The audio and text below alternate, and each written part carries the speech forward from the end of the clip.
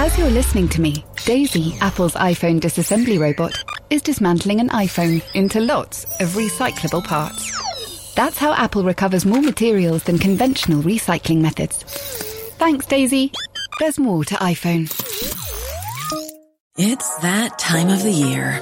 Your vacation is coming up. You can already hear the beach waves, feel the warm breeze, relax, and think about work. You really, really want it all to work out while you're away. Monday.com gives you and the team that peace of mind. When all work is on one platform and everyone's in sync, things just flow. Wherever you are, tap the banner to go to Monday.com.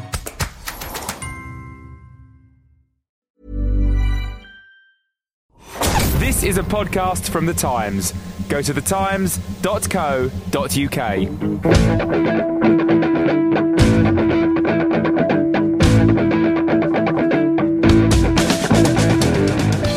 Hello, I'm Gabriel Marcotti, and welcome to the Game Podcast, the Peter Crouch's right boot of podcasts, says my producer and Crouchy fetishist. I brought my A game today, and I'm joined by something of an A team too. Julien Lawrence, Rory K. Smith, and from a secret location in lovely, lovely Barnes in West London, it's Mr. Matt Dickinson. In a little bit, we'll be getting into Rangers and Scotland and taxes and all that good stuff.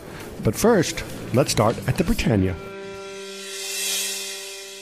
All right, since, as you can tell, our producer who writes my scripts has already referenced it because he loves extremely tall men who can strike things hard from far away.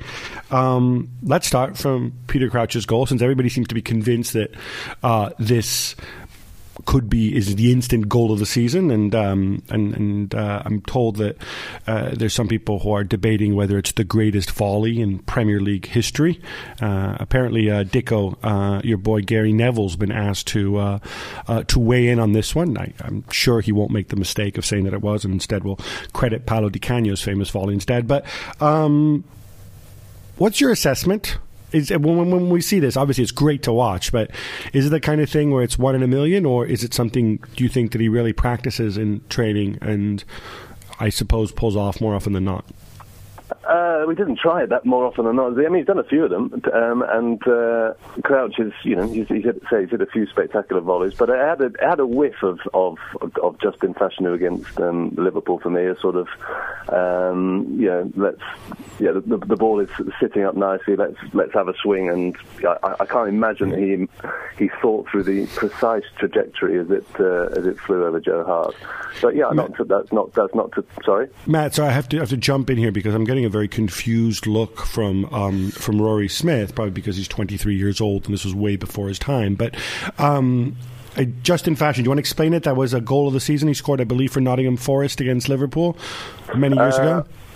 Yeah, wasn't it for Norwich? He basically had the back-to-goal ball teed up, and he'd been in wretched form and couldn't sort of normally shoot straight from 2 yards, and he suddenly just sort of back-to-goal swiveled and hit this volley that flew in the top corner, and everyone thought, where on earth did that come from?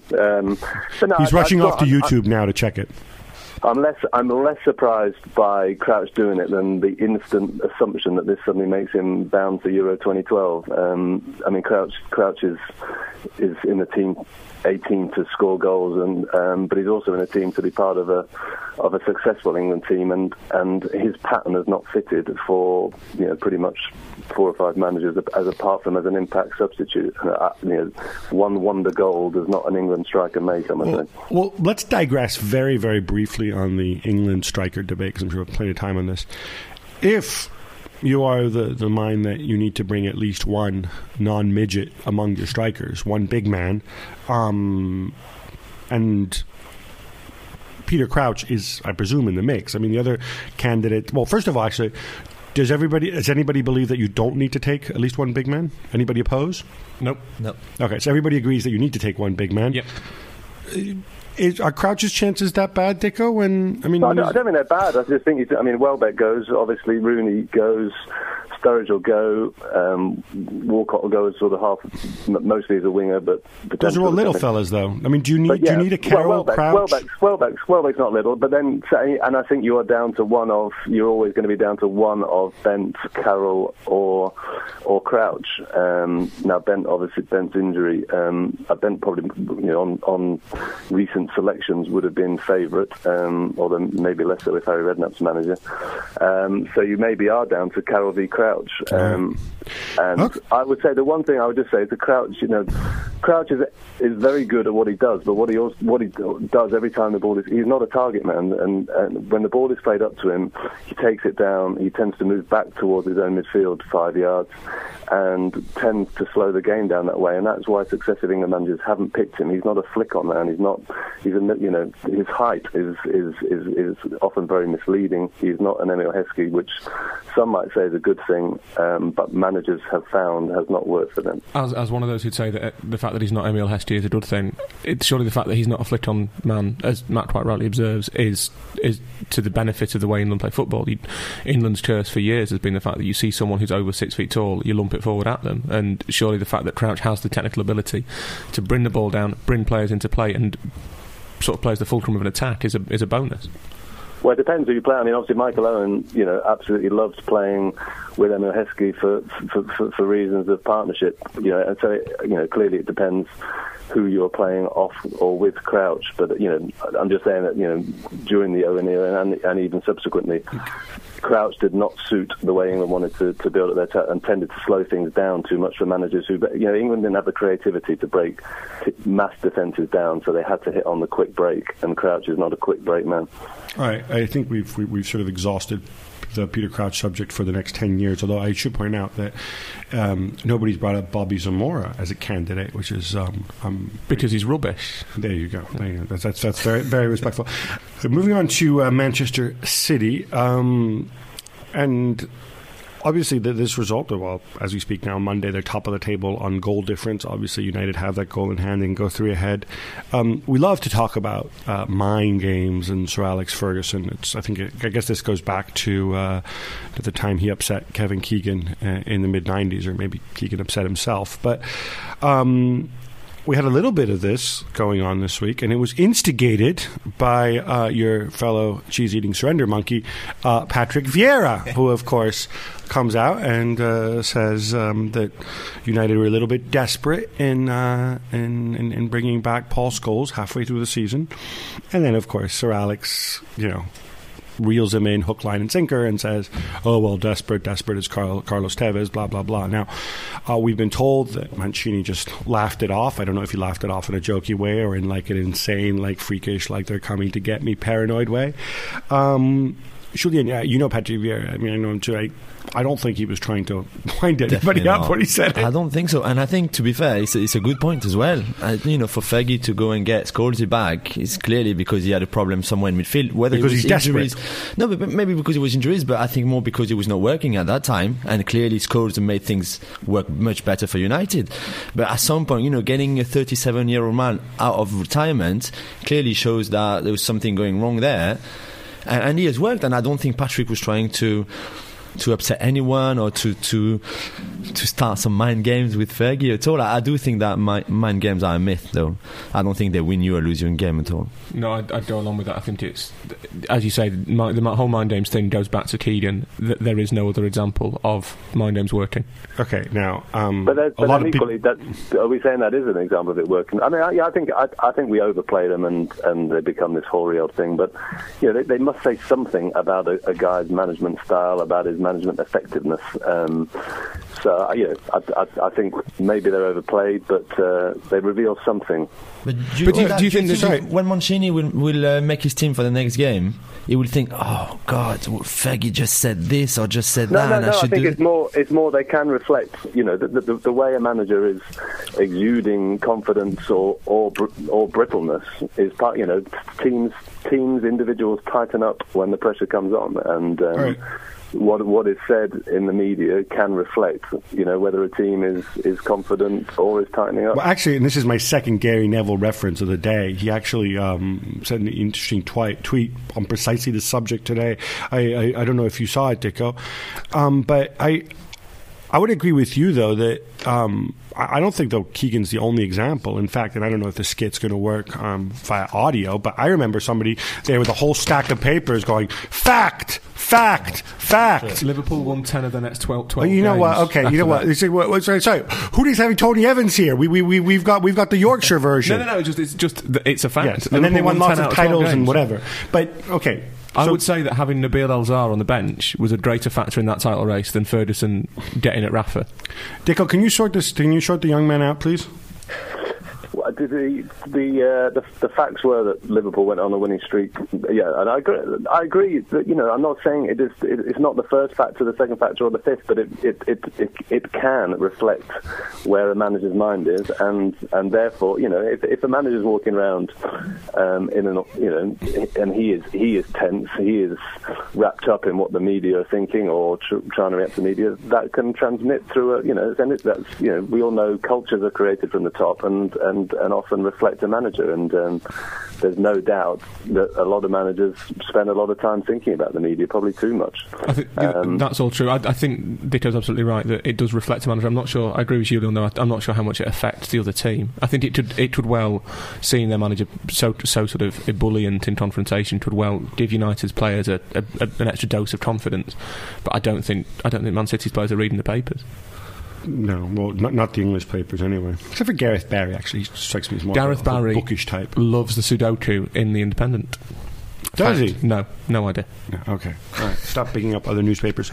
I actually, on this mind game thing, I think it's what I notice reading media in different countries. In this nation, we always love like a narrative and characters in our narrative, and you know and the mind games notion sort of fits perfectly into that. It's the idea that, you know, ultimately you win titles by being mentally stronger, and you get into people's heads. All right, let's move on to Stamford Bridge. Chelsea and Spurs. A lot of people saw this as Chelsea's best chance to get back into the hunt for the top four. It didn't work out that way. It was 0-0. But before we get into the game, it was an absolutely fetid first half. I listened to sort of the radio and watched some of the stuff afterwards, and they're asking the players, like, how could you cope with the heat out there and whatever. Now, I should point out, I live very close to Stamford Bridge, and yes, it was sunny. It might have been, 20 degrees, 22 degrees, 25 degrees at most, but it wasn't.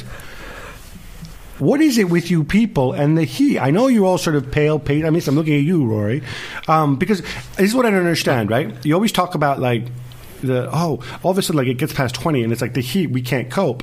But then in the summer, you go out there and you sit all day, right, on the cricket green, right, up in Yorkshire and stuff like that, where you're from. Absolutely, yeah. But what was I'll tell you what, Gab, it never hits 20 degrees in Yorkshire. I can assure you of that. All right, fair enough. But is this just like a stupid thing that we say? Like, does anybody really think that the heat could have affected anything about that game whatsoever? What's really stupid is that English preoccupation. It's ever since Paul Scholes ran out once in a summer tournament, and everyone thought they sort of literally saw him melt and fry in his with his pale skin and his ginger head. We've all become paranoid about English footballers going out in sunshine. We all overreact to the weather. There's no. I mean, if you walk around any English city this weekend, there's loads of people with their tops off and in tiny little sort of shorts and stuff. It's March. It's 19 degrees in March.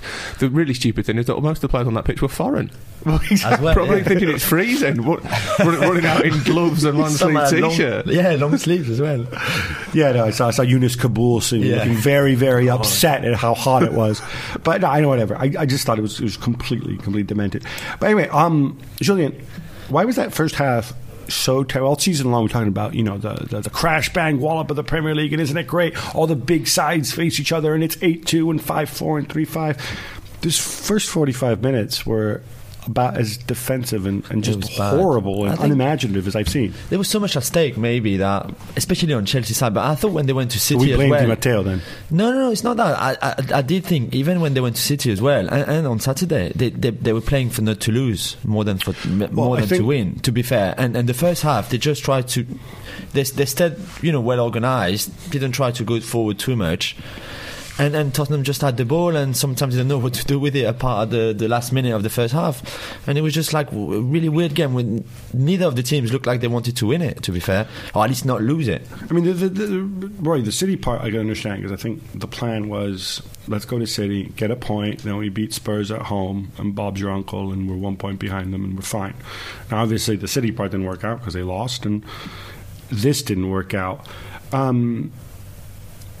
As a game plan, it was all right, but you have to do more, especially when Spurs seem to kind of happily conceding the ball in the first half, but in the second half they had the most possession. They did. I mean, Spurs looked the better side throughout. I think they weren't. Neither side would want to remember that first half, as you say. But Spurs were the better team. Chelsea I think they were caught between two stools. They knew that if it was 8 points, that was them gone. And Chelsea, of all those big teams, can't afford to be without the Champions League at all. If Chelsea aren't in the Champions League, Chelsea are kind of nothing. So what happens if Chelsea aren't in the Champions League? What's give me this doomsday scenario? Well, I mean, who signs for Chelsea? What's the attraction of signing for Chelsea if they're not in the Champions League? Hazard would definitely not go, for example. £150 a week. Yeah, exactly. 150 grand a week. You get a chance to live in West London. I mean, but if you got the choice between, there's only sort of how many top players are there in the world? Who Chelsea and City? 37. I mean, yeah, 37. What kind of question is that? There are 37 top players in the world who are available for transfer this summer. And if you've got they're all the big teams looking at the same players. Why would you go to Chelsea? It's not like if United missed out on the Champions League and you could say, well, you want to play for Manchester United. It's not like if Harry stays at Spurs and you say you want to play with Modric or Bale or play in that attacking style. What is the attraction of Chelsea if they're not in the Champions League? The fact that it's apart from the fact they can pay you money. The fact that it's West London and not White Hart Lane, and you don't have to go and... Well, there's not that many Spurs players who live on Tottenham High Road. I'm not sure if that... Doesn't Benoit Suikoto take public transport to get there? There's a few players who still that's go. The myth. Mata takes the tube around. Yeah, but not to White Hart Lane. Not to White Hart Lane. Exactly. Well, he might go shopping. Might go to Brent Cross. White Hart. Yes. As Skinner's telling me in my ear, there isn't a tube there, you northerner. At White Hart Lane, you have to take that weirdo train. It's the Overland, yeah. Or the bus. Yeah, Overland from Liverpool Street. Walk from Seven Sisters. Or walk from Seven. It's a long walk, though, Skinner. It's a long walk. All right. Enough for this rubbish. Let's move on to actual football. Dicko, what you saw of Harry and of this run, it's 7 games, it's 1 win, and that was against Stevenage. Now, I actually think Spurs have played quite well in several of those games, but they're not getting the results. You've historically been the single biggest Harry Redknapp advocate in the English media. How does this colour... That's joke alert. How does this move on the conversation of Harry in England at all, these last 7 games? Does it? Should it? No, it shouldn't alter it at all. Although it is sort of classic English way of things that he will probably be appointed England manager in the week when they've lost another 6 games and finished 5th or 6th or 7th or something, just to sort of throw the media story, lurch it back the other way. But no, he should be England manager, not because he's going to turn us into world beaters, but because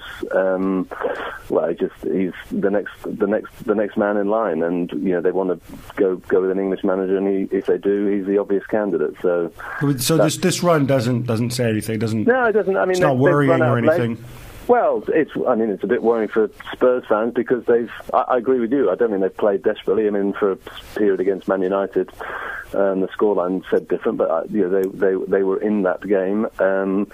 It does raise questions about their conditioning over the season. Someone, no doubt, will come up with stats, but I think there are signs that Harry's teams have faltered at this time before, and say that does raise questions about conditioning. Sure, I want to ask about that though, because how much is that down to the man? I mean, I'm assuming he's got in his sort of endless staff of Kevin Bonds and Les Ferdinand and Tim Sherwoods, I'm assuming he's got.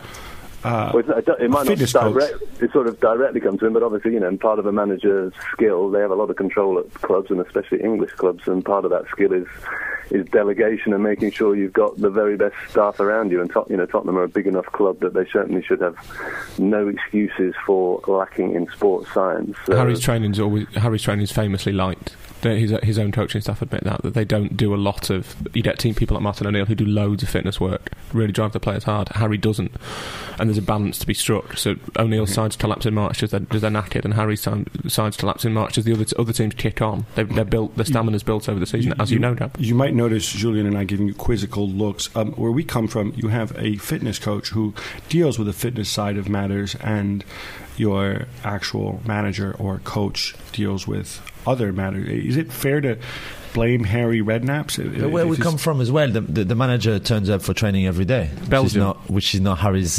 case. So I don't know if... Okay, but Tim Sherwood does. We've all met Tim Sherwood. That's not Sherwood's job. Sherwood's not in charge of fitness. Sherwood... Would he coaches? Yeah, he's there. No, he's there to bring the players through from the youth teams to the reserves and into the first team. Bond and Joe Jordan take training. To be fair, the Spurs players on Saturday didn't look that they were running out of steam at the end of the game. No, it's actually more... Despite that horrible heat. I don't think it's that they don't have 90 minutes fitness. I think it's that certainly foreign managers build their teams so that the way their conditioning works, I don't understand the science of it, is that in March, when the season gets really hard, when you're knackered, they peak at certain times. Yes. Yeah. Harry doesn't do that, and that's what happens. It's not that they drop off; it's just that they're not as fit as everybody else is. And Bale's not had. I mean, Bale's been shunted around a bit over the last few months, and there was a virtue in it early in the season where we saw him popping up almost as a sort of classic number 10 and chipped in with a few good goals. But he just seems to have been moved around and not always effectively. I mean, I remember at the Arsenal game he was. He sort of seemed to try a few positions and just never once got into the game. But they're not. Their run of results is not at all clever. But they're not playing that badly, and certainly they were the better team on Saturday. So they are very capable still of finishing top four. Just talking about the Bale positioning, I do believe that Harry made some tactical mistakes along the line in that bad run. I think he played Modric on the left, for example, against United, where he was completely useless because that's not his position, and you've got one of the best central midfielders in the country. You play him on the left, it's like, well, may as well play him left back then, or right back or something like that. And I do believe that Harry has messed things up as well tactically in those games. Yes, they didn't play too bad. I'm sorry, you can't play well and not win that many times as well. At some point they made some mistakes, and I think tactically got some things wrong. The other thing I'd Which say I agree is quite a sort of surprise, because the one thing you would associate with him, he tends to pick pretty well balanced teams, and I certainly remember that Arsenal game. It was the team just looked, and the changes actually imbalanced it even more. So yeah, no, I agree. I think he's made mistakes, but then. Even Harry makes mistakes. In Harry's defence, I thought what he did on the right-hand side against Chelsea on Saturday was quite clever. He played Van der Vaart there ostensibly, but then you had Sandro in a sort of... The train is now approaching. Junction at platform. Passengers, airport, please stay on board. Next stop, road station. iOS helps you control which apps you share your exact location with. There's more to iPhone. Hi, I'm Daniel, founder of Pretty Litter. Cats and cat owners deserve better than any old-fashioned litter. That's why I teamed up with scientists and veterinarians to create Pretty Litter. Its innovative crystal formula has superior odor control and weighs up to 80% less than clay litter. Pretty Litter even monitors health by changing colors to help detect early signs of potential illness. It's the world's smartest kitty litter. Go to prettylitter.com and use code ACAST for 20% off your first order and a free cat toy. Terms and conditions apply. See site for details. Many of us have those stubborn pounds that seem impossible to lose, no matter how good we eat or how hard we work out. My solution is PlushCare.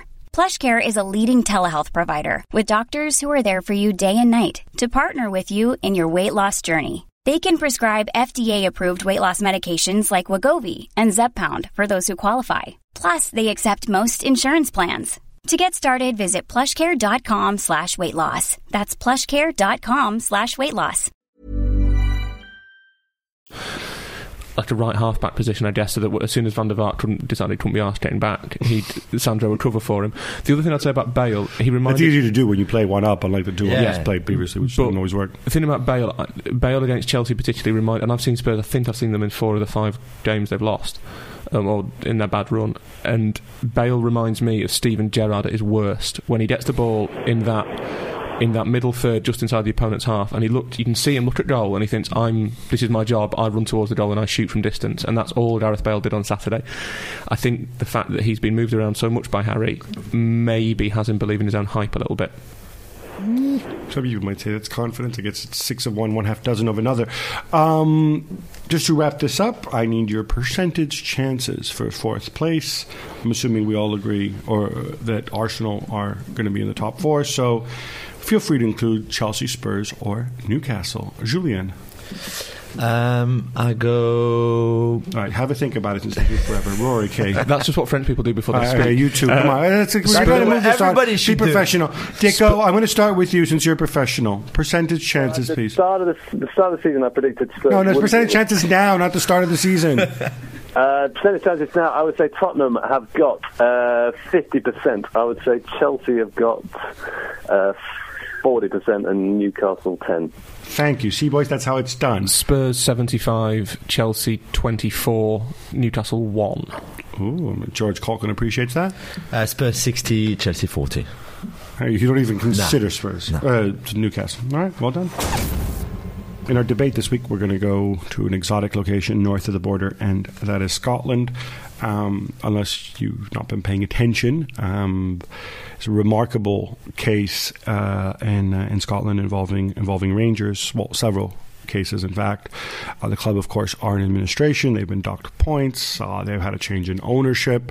They're involved in 2 big tax cases with the revenue, which potentially, I mean, we don't know how things work out with the tax man, but could end up costing them even more money.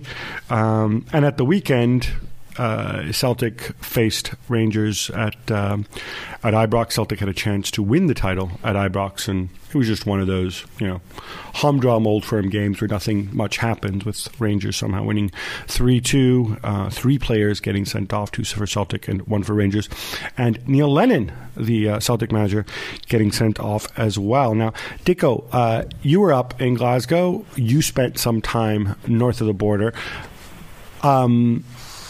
Let's start with the game, actually, get that out of the way. I'm assuming you've been to Old Firm games before. What was the atmosphere there compared to this one? My ears are still ringing, that's for sure. But it was a surreal one. It was strange. It wasn't. Clearly, there is hostility, but actually, Celtic fans were determined to party come what may. So even when they were losing 3-0, they were sort of joining in Rangers songs and pretending to celebrate Rangers goals and thinking, well, deep down this is hurting, but we're not going to show it because we're 21 points clear. And Rangers fans were loving the moment, celebrating like mad, but also knowing they're going to wake up this morning still in about 90 million quid worth of debt. So it was a slightly odd atmosphere, and not sort of full of venom in the way that I've experienced 1 or 2 before. Now, Neil Lennon was sent off. I've met Neil Lennon on more than one occasion just before he became Celtic manager, and I found him to be intelligent, charming, and actually a really lovely guy. And I'm not saying he's not a lovely guy because he was sent off, but I just think of the stress that he's under. And remember, this is a guy who, of course, has had death threats and whatever else, and I'm trying to understand, why does he continue putting himself through this as Celtic manager, to the point that he gets himself sent off in a game like this, when what do you make of this, Dicko, and his sort of emotional investment? Because there's part of me that says, I don't need to win the title here at Ibrox. They're going bust. I've got a 1 billion point lead. I'll still win it next week. What is it, do you think, about him and about the situation that just pulls you in so much? Well, it's a double-edged thing. I mean, he's clearly got a huge sort of competitive pride, and that was hurt by seeing his team underperform so badly. But equally, he's got a relish for confrontation. The last time Celtic had 2 players sent off in an Old Firm game, he was one of them, and it was for arguing with a referee. I was at the press conference on Friday, and someone said, "Oh, how are you going to handle the atmosphere? They're all going to be after you." And his response was, "I love it." That tells you everything. He thrives on spite, Lennon. I think he seems to be a sort of integral part of the Old Firm rivalry, and he's a boyhood Celtic fan. He comes from Northern Ireland, which is obviously they feel it almost as much as they do in Glasgow. In Northern Ireland, the Rangers Celtic thing, and he just seems to. You don't want to blame him. You don't want to say that a victim of such sort of ridiculous and horrific and equal measure things could in any way be culpable, but at the same time you do wonder whether Lennon could act differently and maybe try and take the... I think it's as someone who's got Scottish heritage, I would quite like Scottish football not to be a joke, and I think central to that is Rangers and Celtic sort of sorting themselves out, not just financially but sort of morally as well, and stop indulging in the ludicrous side of the derby, and Lennon I think encourages it. Well, I suppose this morning, it's sort of he's become sort of to the Old Firm what Mourinho is to the El Clasico, but with a sort of sectarian twist to it. I mean, he loves to be this sort of lightning conductor for all the angst around it, and I think Rory's spot on. You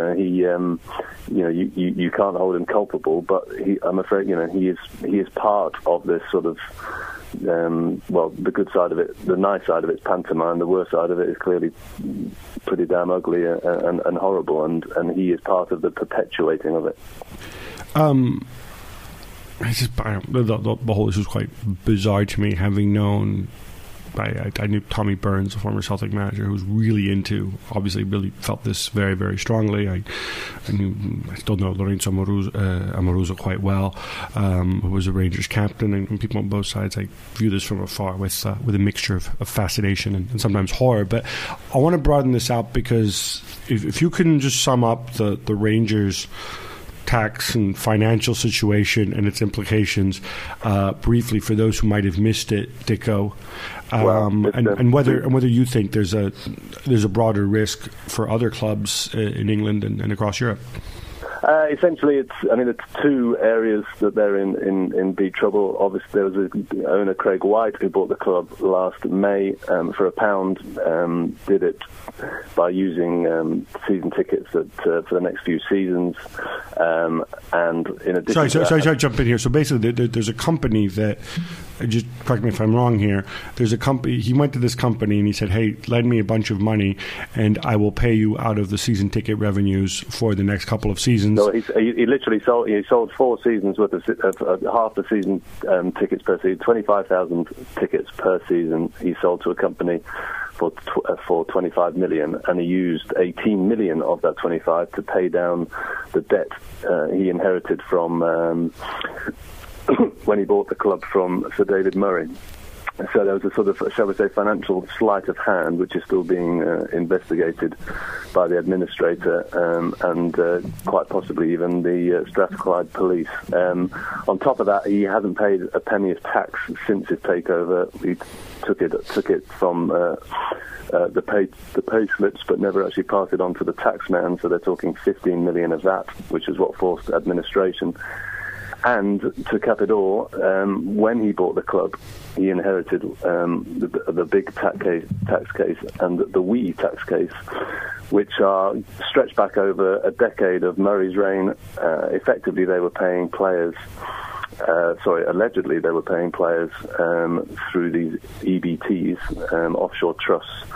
And the great debate about that is whether that was effectively salary by a different name, or whether it was, as Murray claims, a discretionary payment and therefore not liable to tax. And a tribunal will rule on that in the next month, and it potentially means a 50 million liability to Rangers if they lose that tribunal. And the ramifications of losing it are endless. I think it's football as a mirror of society, isn't it? That we live in a country where sort of we're looking after the interests of the rich more than the interests of the poor. We're robbing grannies to pay the billionaires. People are you've introduced an austerity budget, and then you've still got the people who've got the most money shifting all their money offshore. We live in a free market. What does that have to do with Craig White, though? Vulture capitalist society, and we run our football clubs like that. Well, maybe if Craig White were rich and the government was looking after his interests, he wouldn't need to go and take money from Ticketas to go and create this house of cards to buy Rangers. He could have just bought it out of his own pocket. That's very true. I think David Murray has to be looked at as well, without even leaving aside the legality of the tax payments. As Ditto says, that's sort of that's sub judice, saying I don't want to talk about it, I'll get in trouble. But they spent way beyond their means for 15 years. This is what happened, and that's the other problem. Okay, sorry, Deco, I just want to clarify this, because I think this is the one area of this whole case which has a lot of relevance, I think, to people south of the border as well. And to my producer, Chris, please keep this bit in the show. Which is this, right? These EBTs, these forms of these offshore trusts, which are used to make discretionary payments to footballers, they were very popular with Premier League clubs not that long ago. And basically, in a nutshell, for those who don't understand, footballers would sign these big image rights contracts, and they would sell their rights to these fictional offshore companies, and then the clubs would pay the money there, and so they'd basically be getting the money almost net, and it was a way to pay people more money and avoid taxes and save yourself money. Now, many clubs did this, and many clubs, and if you remember, it came out, I believe, in Ray Parlour's divorce case, that Arsenal were one of them. When the taxman said, hey, you can't really be doing this, as I understand it, the clubs in England changed the way they paid their players. Well, I think there are slight differences. I mean, we had a good story a couple of weeks ago, Aisling, about Manchester United settling with the taxman over image rights. I mean, there is some discussion about how far you can pitch the image rights. You know, is it equitable? You know, does it seem fair that, for example, 10% of Rooney's income, you know, the value of that compared to his basic salary? And I think, to be honest, that has largely been a degree of haggling between clubs and the taxman about, you know, should image rights represent 5%, 10%, or 20%? The difference, as far as I'm aware, with Rangers is that this wasn't called image rights or anything like it. It was this bizarre discretionary payment. I mean, EBTs are meant to be sort of loans, effectively, and I think this is a whole different area, which is why HMRC are pursuing it so vigorously. Dicko, but the key thing which doesn't add up for me here, right, is I'm assuming Rangers have accountants and things like that, and obviously a lot of complicated tax stuff is they're grey issues, right? They're grey areas, rather. There's two things I don't end up. First of all, if Rangers were doing this, I'm assuming their accountants were saying it was okay to do it, and their tax lawyers were doing it, and they were doing this after talking to HMRC, who told them, yes, this is okay. And secondly, if all other clubs knew Rangers were doing this and it was a way of saving yourself money, if all other clubs looked at it and thought it was okay, why wasn't anybody else doing it? I mean, I believe Celtic was all given the possibility of doing it, and they decided not to do it. It partly comes down to scale, doesn't it? I mean, I think, you know, the taxman can say, we'll haggle to settle a case with one person who they think has, you know, maybe pushed their luck, because there are huge grey areas in taxation, whereas they will pursue more vigorously someone who they think has taken the PISS. So it can often be degrees of scale, can't it? You know, and whether the taxman feels that someone's been trying to pull a fast one or not. And clearly, in the case of Rangers dabbled at EBTs, and then effectively from the outside, it appears that they may have got greedy and just pushed and pushed and pushed, and that's why they built up this huge backlog and potential liability. Well, whatever you think of it, it's an incredibly sticky situation and quite a sad one as well. All right, time now for some quick hits. Who's excited? Fabrice Muamba is reportedly doing much better as of Monday, and we're all grateful for that. But meanwhile, Bolton defeat Blackburn 2-1 and crawl out of the relegation zone. Rory, are they staying up? I think it's between them and QPR. I think Wolves will go. I think Wigan, despite their heroic victory at Anfield on Saturday, will go, unfortunately. And I think a lot will depend on whether Bolton can take advantage of QPR's incredibly hard running. and Djibril Cissé getting himself sent off all the time, but we'll get to that in a minute. Liverpool lose at home to Wigan. Dicko, they now have 3 points fewer than they did at this stage last year when a man named Roy Hodgson was in charge, although not by this phase of the season, and the fewest number of home wins since the early 1950s when they were relegated. Brutal question, since you have neither Scouse accent nor particular Liverpool allegiances, unlike some, is it time to rethink Kenny? Well, for Kelly to rethink, or for Liverpool to rethink whether they should have him as manager. I mean, the latter. This is proving that Hodgson, is a decent manager who had problems at Liverpool, and that Kenny is a okay manager, but not the messiah that he was painted when he came in. He's addressed a few issues, but has also made some clanging mistakes. And I think he'll continue into next season because Fenway will bottle it, but I don't think he's going to turn Liverpool into a Champions League team, no. Oh, this negativity.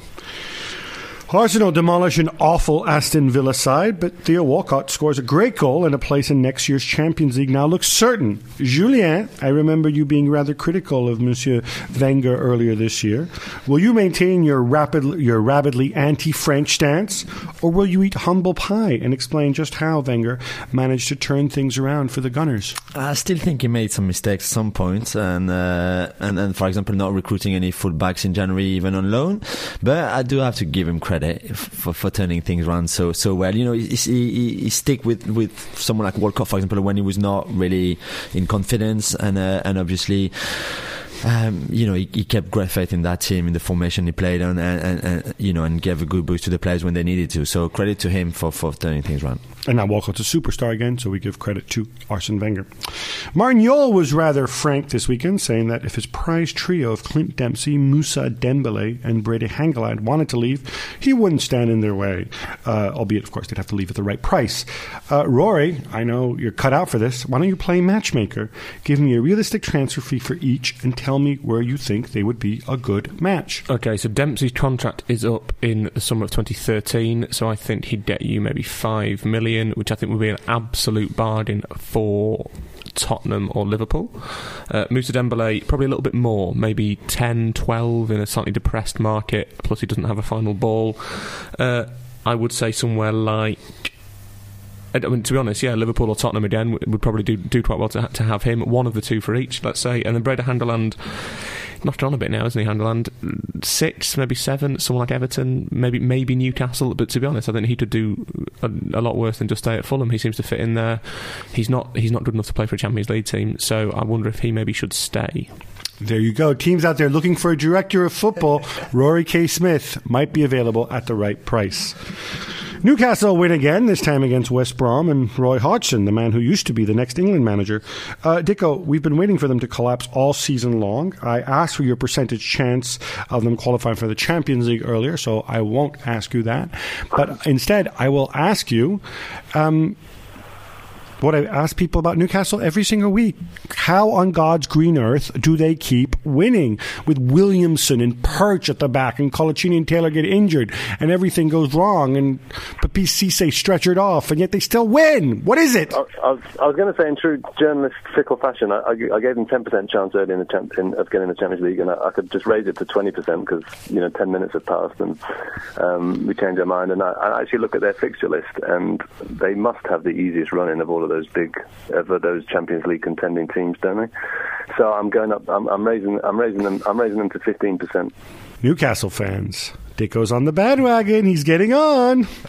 QPR lose at Sunderland after Djibril Cissé gets himself foolishly sent off. Not for the first time this season. It's happened before. It could well happen again. Julien, you have two options. You can defend your insane countryman, just as I always defend my own insane countryman, Mario Balotelli, or you can tell me what Mark Hughes should do to him, and please make it as violent and graphic as possible. Listen, he will be banned for 4 games, so there will be only 4 games left. He should stay home for the last 4 games of the season so he can realise how stupid he was again this weekend for that tackle that could cost a lot to his team. And maybe he can reflect on all of that to start next season in a better sort of way and better moods. In the Championship? In the Championship. because he could have cost his team safety for sure. You know, is he a bit loopy, or is this out of, because he seems like a nice enough guy? He is. He's very passionate, I think, and I think he's sort of like he's loving already QPR and the fans and everything, and he got so passionate that sometimes he do very stupid things. He's not the brightest either, so I'm sure he appreciates you saying that. Gabriele, one for you. Milan versus Barcelona is the pitch of this week's Champions League games. How did they do on at the weekend? Well, it was a tale of two teams at the weekend, Rory K. Smith. Milan beat Roma 2-1. I thought they were somewhat fortunate to do so, because Roma went out there to attack and took the lead and then just kept attacking, and Milan kind of nailed them. Penalty for the first one, and then got them on the break for the second one. But the big news for Milan is that Thiago Silva is out, which is a tremendous blow. He will likely miss both the first and second leg, which makes their prospects rather bleak. As for Barcelona, they had a rather tough away game, and of course no Abidal, no Dani Alves. Dani Alves will be back for the Champions League. Abidal, of course, will not. But hey, you know, they got the 2-0 win that they needed, and they trudge on. Thiago, by the way, got sent off in that game. I still think Barcelona pretty stuck on to make the semi-final, and setting up a wonderful rematch against Chelsea. That's all we've got time for this week, but remember, you can go to thetimes.co.uk. You'll find your news, your gossip, your analysis, the web chats. Rory, is your web chat on Mondays? It is on Mondays. And Dicko, you do a web chat too, right? Thursdays.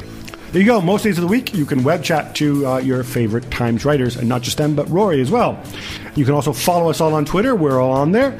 It's been a privilege having you with us. So till next week. Bye-bye.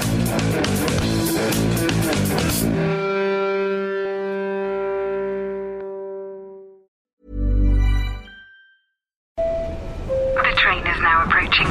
Junction at platform. Passengers, airport, please stay on board. Next stop, road station. iOS helps you control which apps you share your exact location with. There's more to iPhone. Planning for your next trip? Elevate your travel style with Quince. Quince has all the jet-setting essentials you'll want for your next getaway, like European linen, premium luggage options, buttery soft Italian leather bags, and so much more. And is all priced at 50 to 80% less than similar brands. Plus, Quince only works with factories that use safe and ethical manufacturing practices. Pack your bags with high-quality essentials you'll be wearing for vacations to come with Quince. Go to quince.com/pack for free shipping and 365-day returns.